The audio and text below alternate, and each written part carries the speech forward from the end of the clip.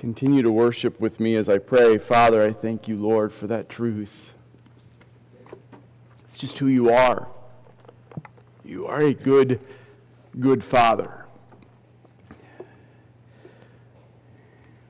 And because of that, we never fight alone. So, Lord, now as we continue to worship you by opening up the power that is your word, may our hearts say, speak, for your servant is listening. Right now in this place, we know that there is a battle being waged for the souls of people. And so in the name of Jesus, the name that makes demons flee, we compel Satan and his demons to hell where they belong, that your light might shine to us and through us. By the power of your Spirit and in the mighty name of Jesus Christ, we pray these things. And all God's people said, Amen. Please have a seat and get comfortable. We're going to be here a little while.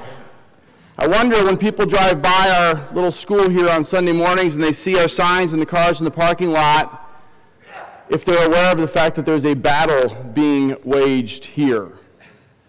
I wonder if when they drive by, if they ever ask the question or wonder, is there an army that meets in that place? I want to show you a glimpse of that. Open up your Bibles as we continue to worship God in His Word to 2 Kings. Not 2 Corinthians, we'll get there in a minute. 2 Kings. 2 Kings is in your Old Testament. So towards the left half of your Bible, you're going to get to some big books after you get through the Genesis, Exodus, Leviticus, Numbers, Deuteronomy. You're going to get to the Samuels. You're going to get to the Kings. If you get to the Chronicles, you've gone too far. We're going to go to 2 Kings. I think it's 2 Kings. I hope it's 2 Kings. Oh, it'd help if I was in Kings. I'm in Samuel. That would be why. I can't talk and think at the same time. And I want to show you a glimpse of this battle that is being waged right now, just like it was being waged here. This is a scene in the Old Testament that happened probably 700 or 800 years before Christ, as God's people were being attacked by the enemy. He was the king of Aram, and he was out to annihilate God's people. And the man of God, Elisha, not Elijah, but Elisha, is now he's got Elisha cornered in a city, and the city is surrounded by the enemy, by the war. And Elisha and his servant are there. And that's it for God. So you got this massive enemy on one side and one man and his sword bearer, his servant, on the other. And I'm going to pick it up in 2 Chronicles chapter 6, verse 15. 2 Kings, sorry. Why do I keep saying the wrong thing? 2 Kings, thank you. Chapter 6, verse 15. It says, Now when the attendant of the man of God, that's Elisha, had risen early and gone out, behold, an army with horses and chariots were circling the city. So there's the king of Aram's army, and his servant said to him, Alas, my master, what shall we do? So he's terrified. He's like, he knows why they're there. He doesn't see any way out. All he sees is the size of the enemy. So Elisha, answered, Do not fear, for those who are with us are more than those who are with them. And Elisha prayed and said, O Lord, I pray, open his eyes that he may see. So he's asking God to open his servants, his attendants' eyes to the truth, the reality that they're living in. And the Lord opened the servant's eyes, and he saw, and behold, the mountain was full of horses and chariots of fire all around Elisha. And when they came down to him, when those chariots of fire came down to Elisha, Elisha prayed, Lord, strike this people with blindness, I pray. So he struck them with blindness according to the word of Elisha. Guys, here's the thing. We never fight alone. Elisha's attendants thought they were all alone. They weren't. He just couldn't see where the fight was really being waged. I loved how Brian shared that. But guys, we have to get our focus right on where we fight. Our problem is that our radar is bad. So we have to get our radar tuned to where the fight is really happening. And that's what we're going to look at this morning as we talk about spiritual warfare. So today's topic, if you haven't figured it out already, is about spiritual warfare. And like we do every Sunday here, we teach a text. This text is about spiritual warfare, but it doesn't say even a fraction of all that God's Word says about spiritual warfare. Turn to 2 Corinthians, so all the way to the other end of your Bible. In 2 Corinthians chapter 10 is where we're going to be this morning for the rest of our time here. 2 Corinthians 10, and it's a picture, it's a glimpse of what God's Word says about spiritual warfare, because I say every Sunday, do the daily readings in the toolkit. Guys, do the questions that are in the toolkit. Probably no Sunday more than any. I want to just beg you to do that. Please do your toolkit readings. Because to talk a little bit and sort of dabble in where the spiritual warfare is and not really meditate on it throughout the week is inviting attack without knowing how to defend. So I'm not going to spend a ton of time talking about how we fight the enemy today, but your readings will this week. So I implore you, please, please, please do your readings. Today's passage is specifically about relational conflict. Now, what does that have to do with spiritual warfare? Here's the answer. Everything. Everything. Paul is writing to a church that is a train wreck. They're suing each other, they're backbiting, they're fighting, but he's going to show us here's where the fight really is. Guys, hear this. The conflict that you have with the person in front of you is satanic. The conflict that you feel in your heart towards another is satanic. Guys, that is not an overstatement. That is the truth according to God's Word. And that conflict can be something as little as the person who cut you off on the freeway in that instant of rage, and road rage that you feel, even as a born-again believer, or it can be a knockdown, drag-out brawl between you and your spouse. Both of those things are from the enemy. We have to get that. Guys, we have to understand that. Otherwise, we're not fighting with the right equipment. We're not even fighting in the right place. And we cannot win. Satan wants to destroy relationships. That's his, guys, what did he do in the garden? We looked at it last week. We're actually going to be back in there again next week, Lord willing. What did he attack in the garden? Well, he attacked God's Word. But he was attacking Adam and Eve's relationship with God. And then right after he wins that fight, he starts attacking relationships among people. And Cain kills his brother Abel. That is Satan's primary thing. Guys, his primary thing is to destroy relationship. Most of all, so that people will not have a relationship with Jesus Christ. So we have to know, to have a winning strategy on how to battle in spiritual warfare, we have to know where the fight is coming from, and then how do we win that battle? Like, what is our strategy for fighting? So today's question is, where is the source of and solution to your conflict? Where, and if you walk out of here today just kind of going, the next time I feel conflict in my heart, which will probably be sometime within minutes of the service ending, if you're like me, do you at the very least recognize that is from the enemy? Guys, if that's all you get out of today, that's a win to me. Because most of us don't see that. And from the point of not recognizing that, we spiral it into something conflict isn't. Now let's look and see how Paul, in this text, addresses what I'm talking about. The first thing he's going to talk about is, guys, we have to know who we think we're fighting. Who do we think we're fighting? Look at what he says in the first two verses of chapter 10 of 2 Corinthians. Now I, Paul, myself, urge you with meekness and gentleness of Christ, I who am weak when face to face with you, but bold together with you when absent, I ask that when I am present, I need not be bold with you with the confidence with which I purpose to be courageous against some who regard us as if we walked according to the flesh. Now that's a big mouthful. So I want to show you how the New Living Translation paraphrases verse 2, because it makes it far more clear. It says, well, so this is what Paul's saying, I'm begging you now, so that when I come, I won't have to be bold with those who think we act from human motives. Here's the thing. Paul is being attacked by people in Corinth about the motivation of his ministry. They are attacking Paul's heart. Right? He is, and you know, if you've been here for a while, we talk about Paul a lot. I mean, he was brutalized his whole life, before Christ and after Christ. It didn't get better for him, it got worse after he came to Christ. Relationally, people were constantly attacking him, but he's going to show us where the attack is from. He's going to show us that the fight that he's facing is not really with these people who are attacking him. So the question I have a couple of questions. Who are you fighting for? Your own kingdom or God's kingdom? Who are you fighting with? The person or people in front of you, the circumstances that you're seeing, or the enemy who is actually creating that dissension in your life? And then the last thing is, how are you fighting? Look at how Paul wants to fight.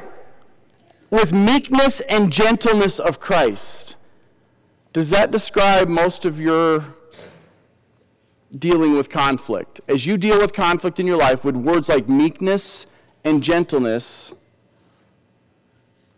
describe you? Much like the word love that we've turned into something that the Bible says it isn't, conflict is something too that we think of all conflict as bad. Right? We think of anytime we have to admonish somebody or exhort even somebody, that somehow that's bad. That's also the enemy at work. Paul's going to tell you there is a place for conflict. There is a place to confront. But that doesn't mean it has to be evil and ugly. Right? Be angry, Paul tells us in Ephesians 4. But do not sin. There's the trick in Christian conflict. That's Ephesians 4:26.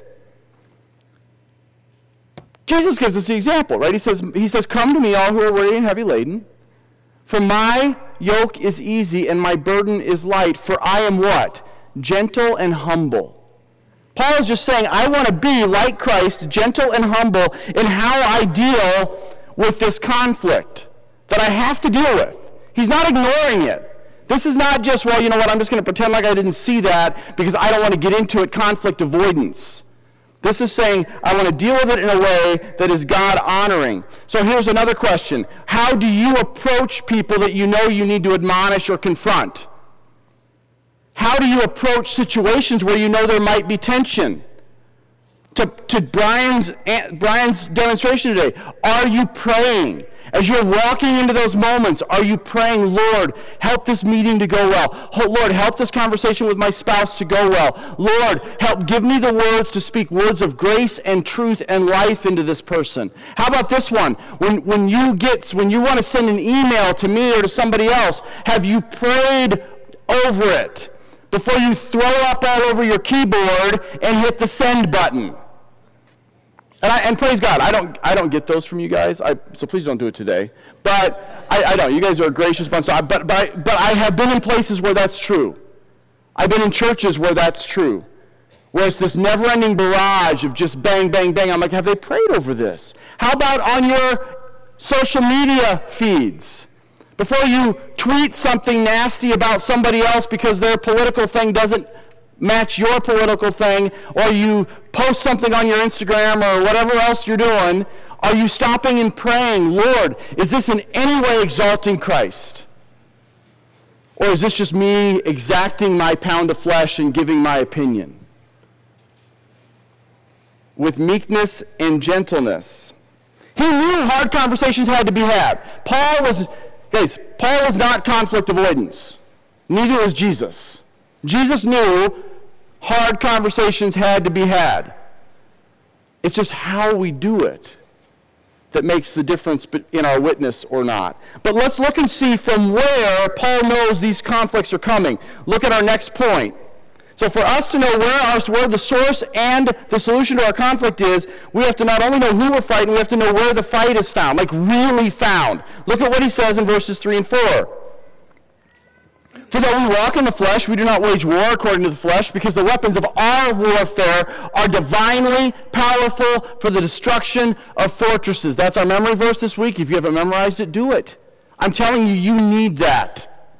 If you've ever been in places where spiritual battle is intense, you need to grab a hold. I don't have time for this, but just when we were in Costa Rica a couple of years ago, we were in a house that was filled with spiritual warfare. And Chad Ryan and Farron Starrett are engaging with this very Satan-filled woman, and they're back, and we don't know what's going on because they're speaking Spanish, and the rain is pounding on this metal tin shed of a house that we're living in, and we're all just in this room, packed in this room, and all I could think to do, I remember it was Emma, I think, leaned over and said, Dad, can we pray together? And all I could think to do was just recite that verse over and over. For the weapons of our warfare are divinely powerful for the destruction of fortresses, for the weapons of our warfare. And I probably as close as I've ever come to praying in tongues. Because I was praying it so fast, it just started to become like blah, blah, blah, blah, blah. I knew what I was praying. My mouth couldn't keep up. Guys, we need those. We need to grab those moments and grab God's word and apply them to defeat the enemy. He says, though we walk in the flesh, we do not wage war according to the flesh. He's saying, guys, what he means by walk in the flesh, we still have, he's saying, I still have flesh. I still have the sinful part of me. I still struggle. I think back to, it's the Galatians 5. The deeds of the flesh are evident. They are all these bad things, mostly having to do not with lust and things like that. Those are listed. Mostly having to do with things like anger, bitterness, envy, strife, relational conflict. Not personal, dark, ugly sin. Not the biggies that we think of in society, just being mad. But the fruit of the Spirit is love, joy, peace, patience, kindness, goodness, faithfulness, gentleness, self-control. Romans 7. Paul takes a whole chapter to be like, wretched man that I am, who is going to save me? This is years after he's been walking with Christ, and he's still going, I am sick of my flesh, I am sick of my flesh, I'm sick of the weak part of me that allows the enemy in. Who's going to save me? What's his answer? Thanks be to God for Jesus Christ. He just has to remind himself of that truth. Guys, my flesh, this is something I realized a few years ago. My flesh, here's a mental picture, maybe it'll help you, it'll help me. My flesh, I pictured like my flesh having these buttons that the enemy can push. Like a vending machine. I want a Coke today, so I'm going to push that button and out comes a Coke. Or I want a Sprite today, or I want a juice box today. But these things are anger and envy and lust. And guys, the enemy is cunning. I used to think that what the enemy did was he would take like a whole bunch of darts and just throw them at me and see which one stuck. Oh no, he's way smarter than that. He knows in the moment where my weakness is. And he doesn't just throw something willy-nilly at me. He goes up and he goes, dink, and he pushes that button. And man, can I get spun up. And before I know it, I am so fleshed out, I don't know which end is up, and I've left my Savior somewhere else.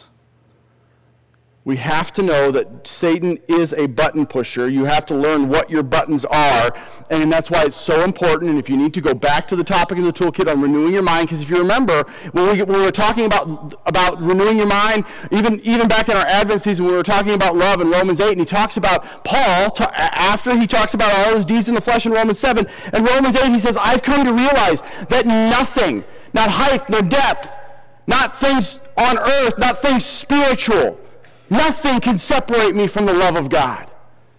What was he doing there? He's reminding himself, man, no matter what I feel like, that's what Kylie said, no matter if you have to just speak the word of truth and let your feelings catch up, do it. Evil powers will never have the last word if you don't let them. Our God wins. That's the truth. Isaiah said it this way, do not fear. This is God speaking through Isaiah. Do not fear, for I, God, am with you. Do not anxiously look about you, for I am your God. Do you know who I am? He's like, don't be looking around, just look up. Remember who I am. Surely I will uphold you with my righteous right hand. Guys, we've got to cling to promises like that. You've got to claim promises like that, especially when you're not feeling it. Don't wait for your feelings to come around. They won't. Come to Christ and let him deal with it. But we do not war like unregenerate people. Look at what he says in verse 4. The weapons of our warfare are divinely powerful for the destruction of fortresses. Our warfare is just a way of saying our strategy to fight is not an earthly strategy, it's a spiritual strategy. And then he says they're divinely powerful. Here's what that means. They are of God, divinely and powerful, more than able. So he's saying our strategy is not of the earth, it's a spiritual strategy, and our weapons are God's and more than able, because they are God's. And then he says, for the destruction of fortresses. What that means is the demolition. As it's a picture in the original language, it's a picture of scraping a piece of like knocking down a building and scraping it clean. So here's another way to say that. The way we fight is from God and is more than able to bring down and wipe away any stronghold. So what are the strongholds? Here are the strongholds. Guys, the strongholds are anything that are anti-God, that are thoughts that are anti-God's word. They're things like the partial gospel is a stronghold. If you're preaching to yourself or you're part of a church that's only preaching part of the gospel, that's a stronghold. You got to get rid of that. And if you have friends in those places, you got to get them out of there because they're only hearing part of the gospel. Things that are anti-Christ. Guys, we have to renew our mind with who we are and who God says we are. Jody, in our pre-service prayer time, Jody too was just praying this powerful prayer of which it was just saying, okay, get our eyes off of us, get our eyes back onto you and who you are and who you say we are, and the enemy no longer seems so big. Guys, greater is, you're going to hear this at the end of the service today, greater is he who is in you than he who is in the world. Greater is he who is in you than he who is in the world. We need not fear Satan. We just need to be aware because he is real. So, what are those strongholds? They're anything that distract us from the truth and the beauty that is the gospel. Guys, and I've said this before recently, Satan does not care if you believe God exists. Satan doesn't even care if you know about Jesus Christ. How do I know that? Because he does. He knows God exists, and he knows who Jesus is. And so do all of his demons. All he cares about is that we don't believe it. He wants to keep you from the cross where Christ said the battle is finished. That's all Satan cares about. Because we are so busy fighting these earthly battles with each other and just in the world, that I'm not sure we have a whole lot left to fight the fight of faith. We are so spun up arguing about just ridiculous little things towards each other within the church, outside of the church, and then things that are important, but they get us just into a rage. I mean, guys, the abortion issue is important. The fact that our own senator would not put her hand on a Bible to be sworn in is a big deal. But as Brian reminded us, guys, if you're just going to get all spun up and start writing articles and posts and whatever else you're doing and having your conversations be about, woe is me, look at our politics and look at our political system. Guys, you are fighting the wrong battle the wrong way, and it's a complete waste of time. And here's the deal. Whether it's politics or just even arguing, bickering in your house. We are big bickerers in the Troyer home. I've said it. There, it's honest. Chief among sinners. It's not like they do it. We do it. Every single time. Satan is just laughing. He's just like, look at He's like, look at this. He needs to get this guy sidetracked. Because the whole time we're bickering, we are wasting energy, spiritual energy, not doing his kingdom work. And that's true. Guys, I'm not saying politics is not important. I'm not saying dealing with family drama is not important. I'm saying recognize from where it's coming from and fight it at the source. And don't walk into your place of work having listened to Fox News all the way to work, so enraged at what's wrong in our country that you cannot possibly be a light where you work. Okay, Pastor, so how do we fight? Here's 4 quick ways. Here's how we fight. 4 quick ways. First, humble yourself. Really? Start there? First, humble yourself. Know that we can't win this fight on our own, but also, it's what one of your daily readings this week is going to be James chapter 4. He says in James 4:6, he says, God is opposed to the proud, but he gives grace to the humble. Therefore, submit to God. He's saying, humble yourself under God. Guess what the next verse is? Resist the devil, and he will flee you. That's the power we have. He will flee us. Satan is scared of believers who are humble towards their God because he knows who's standing behind them. But if we're standing up so big on our own soapbox, on our own platform, that the enemy doesn't even see the God that's standing behind us, he's not afraid of me. When I get down on my face before the Lord and go, help me, Lord, help me overcome this, the enemy flees because he sees the God who's behind me. Second, stay connected to Christ. Stay connected to Christ. So first, we have to be humble. Second, we have to stay connected to Christ. Paul, the guy that wrote this letter we're in right now, Paul uses the phrase in Christ 169 times in his letters. I think he's reminding himself. 169 times is a lot of times to rewrite the same thing over and over. Why? Because he's saying, I have to be in Christ, I have to be in Christ, I have to be in Christ, I have to be in Christ, I have to be in Christ, I have to be in Christ, I have to be in Christ. I have nothing unless I'm in Christ. Third, we must be in the Word of God. In order to be in Christ, we have to be in the Word. That's my soapbox. I won't spend any time on it other than to point out in our invocation passage today, how did the Son of God thwart the attacks of Satan? The Word of God. Every single time Satan comes to him in the wilderness and says, bang, bang, bang, bang. Every time Jesus comes back with not, hey, I don't think that's true. He comes back with, here's what my dad's word says about it. And I get out of here. Leave me alone. Last thing is we need to be dependent on the Spirit. So be humble, stay connected to Christ, be in his word, and use his word to fight, and then be dependent on the Spirit. If you walk in the Spirit, you will not carry out the desires of the flesh, Galatians 5:16. So every moment by moment, I'm living in the Spirit or I'm living in the flesh. That's it. At the end of the day, I'm like, which one defined me more? And I confess to you often, it's the wrong one. So what are the devil's ways of fighting? Like I said, I'm not going to spend a lot of time talking about this, but what are the, so here's how we fight. What are the devil, we need to see, how does he come to us? Here's three primary ways he comes to us, real quick. Physical need and desires. So number one, physical needs and desires. This is how the enemy comes to us. Physical needs and desires, possessions and power, and pride. Physical needs, power, possessions and power, security, and pride. The Apostle John says it this way in 1 John, I know you've used this verse a lot, John Morris, 1 John 2, right? 1 John 2, 15 through 17, the lust of the flesh, the lust of the eyes, and the boastful pride of life. That's how the enemy wins. If we let those things go, that's how he comes at us, because he knows in our flesh that's where we're weak. So I would ask you to just consider where in those areas are most of your struggles.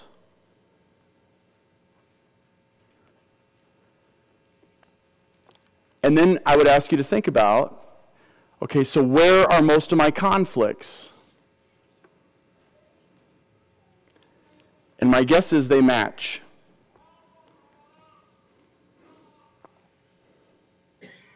In other words, if my struggle is for power, control, chief among sinners, and any of you that have been discipled by me for very long will say that, hopefully you'll say that I'm getting better, but that this is one of my big struggles, and thank you for not saying amen, Gary Brawley, is because my struggle is power and control, when I feel like I have lost control of a person I'm discipling, which is sinful all by itself to think that, I get angry. My conflict isn't with Gary. My conflict is with my sinful nature to be in control. The question we have to see, so what do we, so this leads us to the third thing. What are our strategies for fighting these three things? Like, what are our strategies for fighting the ways he comes at us? First, I have to recognize that God is sovereign over Satan. That God is sovereign over everything. Whether that be a Gary Brawley or something that the enemy throws in front of me that I'm not supposed to be looking at. God is sovereign in that I cannot blame the devil and just go, you know what, that was the enemy and I just couldn't help myself. Yes, you could. How do I know? Because God is sovereign over all of it. How do I know that? Because one of your daily readings this week is going to be in Job, and you're going to see it. God is sovereign over Satan. Satan is a tool to God.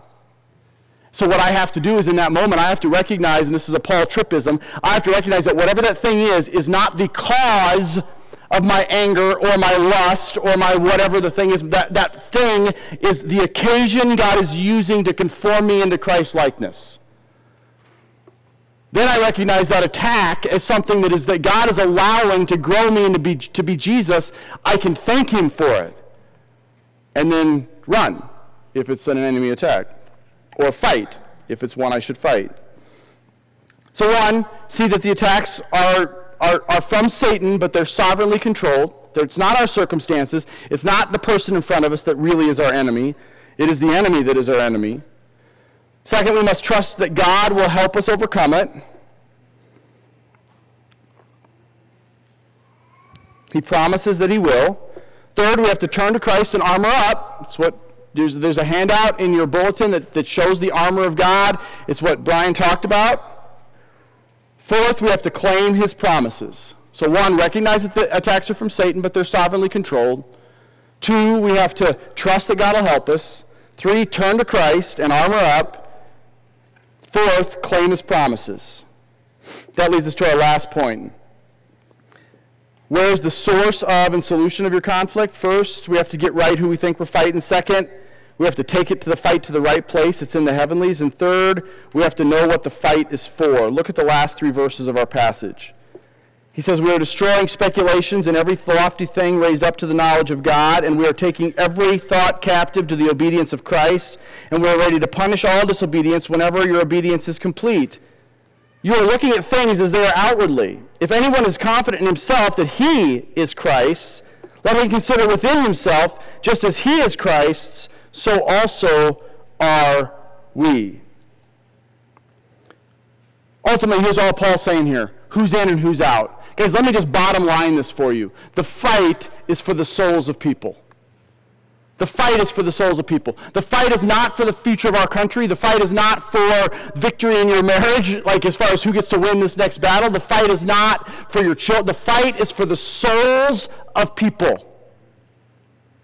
That's it. All the rest of this stuff is just going to burn anyway. And every time we fight about something that isn't about the souls of people, the enemy has won in distracting us. If we're so busy, and I get it, there are real issues in our world that really need to be fought after, but if we're constantly fighting those things, whether they're personal struggles or political issues or whatever they are, if we're constantly fighting those and we're never getting around to talking about the souls of people, the enemy has won in the end. Because if we think we're going to legislate morality and somehow that's going to win people to the kingdom, it's not. What we have to do is recognize that the enemy is a liar and a distractor and a deceiver, and don't let him win. The world wants us to forget about God. Because the enemy does. He wanted them to forget about God in the garden. He wants us to forget about God in the church. Guys, I was in a class yesterday where the speaker, the professor, was talking about being in a group of pastors of the mega churches here in the valley, and one of the pastors of that mega church said this: "We are interested in serving cheeseburgers to our people, not steak." That should terrify us. That should terrify us that right now in the valley, there are people sitting in churches today that are just being fed fluff and thinking they're in. And Paul is sitting here saying, guys, it is so, there are people who are saying that I am not of Christ. And at the end, when it's all said and done, this is all going to shake out. So once we're affirmed that you are in Christ, you're going to see who isn't. And that's what's happening in our world. Because that's what's happening in our church. There's just getting to be a larger separation between who is obviously of the kingdom of God and who is not. We have not cornered the market on holiness, Cornerstone Church is not the only church. Praise God, there are lots of really good gospel preaching churches out there. But we have this idea that the church is losing, that the Church of Jesus Christ is losing, and that's not true. Guys, more people have come to faith in Christ in the last 20 years in the world than in any 20-year period in human history. Just not here. Why? Because the church has gotten so dim in our country. We have to get back to being the light and salt. Guys, it's what this series we're talking upon this rock that we're talking about. When Peter says that upon you are the Christ, the Son of the living God, Jesus' answer is, you are right. And upon this rock I will build my church, and the gates of hell will not prevail against it. Satan is not going to win. Because we have to remind ourselves that ultimately this is a fight about souls. And the God of this world has blinded the mind of the unbeliever to keep them from seeing the glory that is the gospel. And we have to get past all of our other ridiculous arguments and just get to the argument that matters. And that is, do you believe Jesus is who he says he is? Because that's where the victory is found. I'm going to invite the music team to come up. And I'm not going to have you turn there, but as we respond to just what we're hearing, I want to read to you how the story ends, in case you didn't know.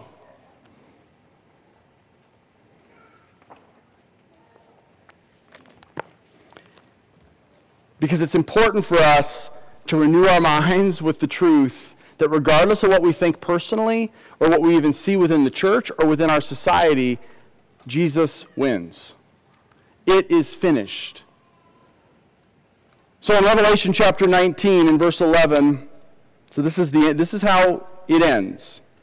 And I saw heaven open, and behold, a white horse, and he who sat on it is called Faithful and True, and in righteousness he judges and wages war. His eyes are a flame of fire, and on his head are many diadems, and he has a name written on him which no one knows except himself. He is clothed with a robe dipped in blood, and his name is called the Word of God.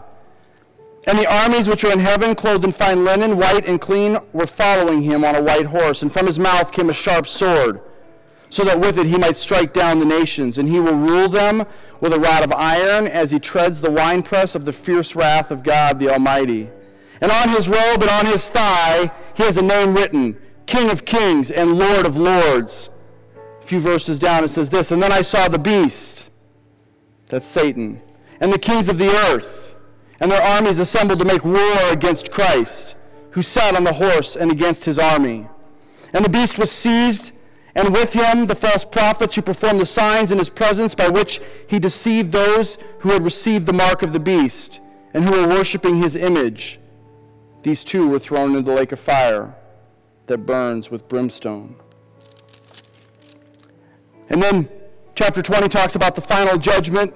And then chapter 21, here's how it ends. This is how the rest of eternity begins. And he who sits on the throne said, Behold, I make all things new. Write these words, for they are faithful and true. Now get this, guys. Then he, Jesus, said to me, It is done. It is done. It is done. I am the Alpha and the Omega, the beginning and the end. And I will give to the one who thirsts from the fount of living water. Father, I thank you for that truth. Lord, I thank you for the truth that it is done. That the outcome is certain. I thank you that Christ has come here to say it is finished, to pay the price. And just like he did in the garden, the enemy is trying to convince us that that's not true, that there must be some other way. Because if he can keep us from the cross of Jesus Christ, he can keep us out of eternity with you and drag us into hell with him. And in the name of Jesus, I compel him away. Lord, I pray that we would be a people that would remember the victory that is found on the cross. That even as we're in the midst of this, where the battle still is being waged around us, we would remember that not only is the outcome certain, but that Christ has won. Lord, I pray that you would help us to shine your light brightly, regardless of how we feel about it, regardless of of the moments that we're in where the enemy is pushing our buttons. Lord, remind us of who we are to you and who you are to us. Lord, let us live victoriously in Christ alone. In his name we pray. Amen.